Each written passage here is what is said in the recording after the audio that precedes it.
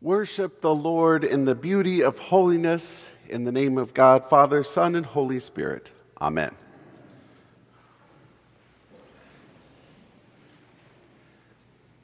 In the summertime, many of us go outside and gather at a barbecue, or we go swimming together. In the fall, friends often gather at sporting events or at the opening of the Phoenix Symphony or the Phoenix Chorale.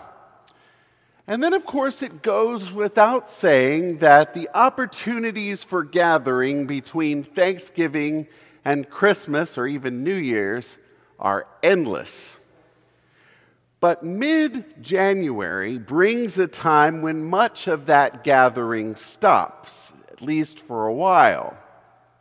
And our recent Omicron surge has seen people make new decisions to once again isolate, to self-impose an exile upon themselves, to modify their social patterns once again. Normally, though, January brings this sense of recalibration. The parties have now stopped. School has begun once more. The work we put off or procrastinated throughout the holiday season, well, it's coming back now. And things just get a little more serious.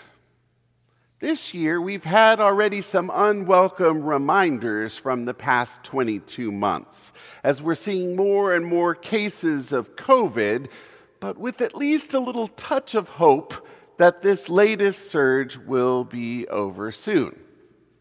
It's a rather serious time, I suppose.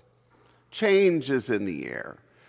We always seem to enter the year with new hope, but this year we're also hoping that our hopes aren't quashed by these never-ending changes in safety protocols. It's a rather serious time, but it's also a very powerful time as well. A month ago, the Advent season prophesied about the power of God coming into the world. And so the season then after Christmas, Epiphany, seeks to show us how that power of God is indeed being revealed to us through the presence of Jesus. And so today we hear, to begin, this wonderful story from the Old Testament, from the book of Nehemiah. This first reading highlights the story of God's people having been in Babylonian exile for 120 years or so. Nehemiah tells us about their return now back to their homeland, back to Jerusalem. And while the people, when they were in exile, kept their customs in some kind of way about their faith and their celebrations, there had been a lot of wisdom that they lost. Many had not heard the stories of their spiritual ancestors, and now they are hearing sacred scriptures being read right before them. And so we find them now hearing a new recitation of the law of Moses, some people hearing the scripture for the very first time, for the first time in their lives. And many of these newly returned people are worshiping God and hearing about God's loving purposes for them. It's an experience that leads to weeping, to praise, people holding their hands in the air and saying amen, to wonder and awe. The truth that they are immersing themselves, the truth of God's love gets revealed to the people today. Now, this story from Nehemiah is important because it helps us more fully understand Jesus.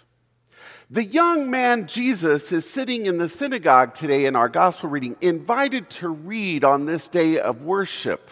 And he picks up the scroll of Isaiah, and he shares these words from the ancient text to remind all who are gathered who we are every time we engage with the living God. So Jesus unrolls the scroll, and he reads this famous passage that we know well. The Spirit of the Lord is upon me to bring good news to the poor, to proclaim release to the captives and recovery of sight to the blind, to let the oppressed go free, and to proclaim the year of the Lord's favor. Jesus' entire mission is spelled out right there. He quotes Isaiah directly, and he uses the words of Isaiah to paint a picture, to cast a vision for everyone, to see what the kingdom of God actually looks like. It looks like this amazing vision from Isaiah. But what gets Jesus into trouble with the worshipers? All we hear about today in the passage is it says, the eyes of all were then fixed on him. But if you keep reading the chapter, Jesus gets into trouble and gets thrown out of town. And what gets Jesus into trouble with these worshipers on this Sabbath is what he leaves out.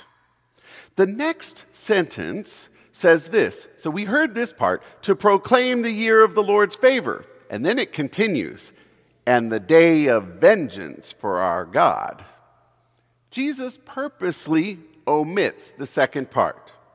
He sits down and he says to all who can hear, today this scripture is fulfilled in your hearing. The kingdom of God is here. And God's wishes for God's kingdom are only wishes of love and restoration and blessing. Vengeance has no part of it. This is a kingdom of love and forgiveness. And to paraphrase Jesus, my entire life's mission here is to bring as much of this into reality as possible. And that's what's being revealed to us today. This mission for a new year, a new era, for a people who were tired, who have been in some kind of exile from an oppressive pandemic that won't leave us.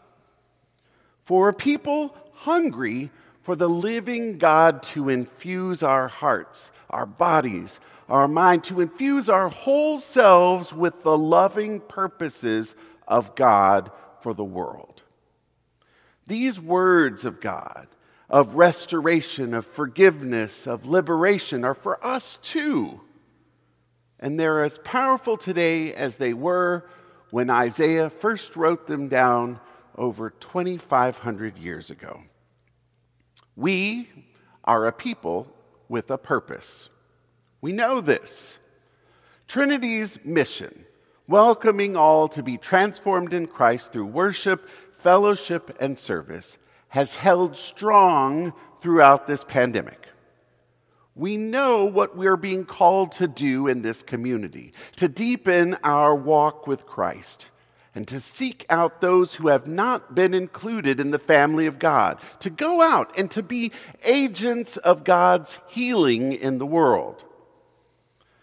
Many of you have had one-on-one conversations with me and with many of the other clergy here, and you've expressed this genuine desire to deepen your spirituality, to grow your commitment to the life and ministry and outreach of the church.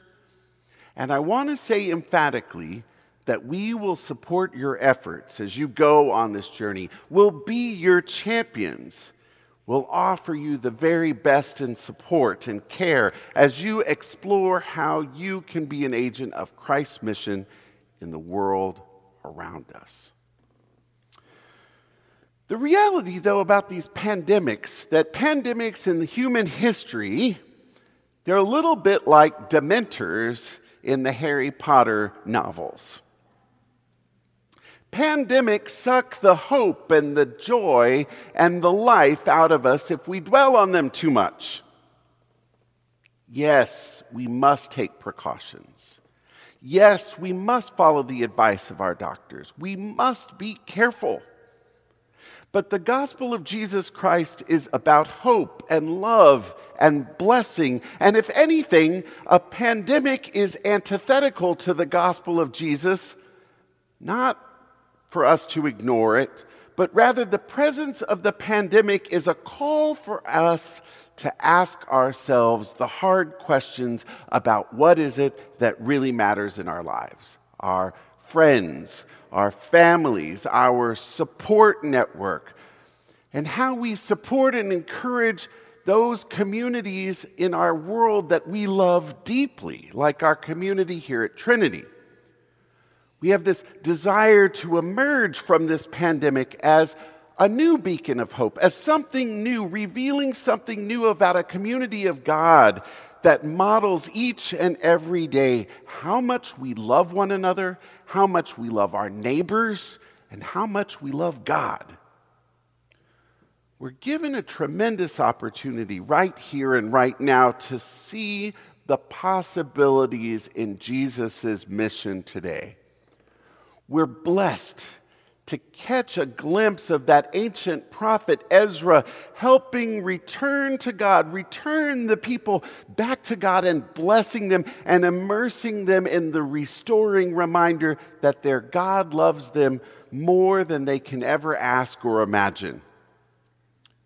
We are invited by Jesus Christ himself to immerse ourselves in a new year of possibility, walking alongside the living God, being God's agents for a hurting world, refreshing and restoring ourselves with the grace of Jesus accompanying us every step of our way, helping us create beloved community. Each of us have our own aspirations. We each have our own goals. Collectively, though, we're gathered to invite the presence of the Holy Spirit, to inform our hearts and minds and our bodies in the knowledge and love of God so that we may do the work that we've been given to do. We're a people with a purpose.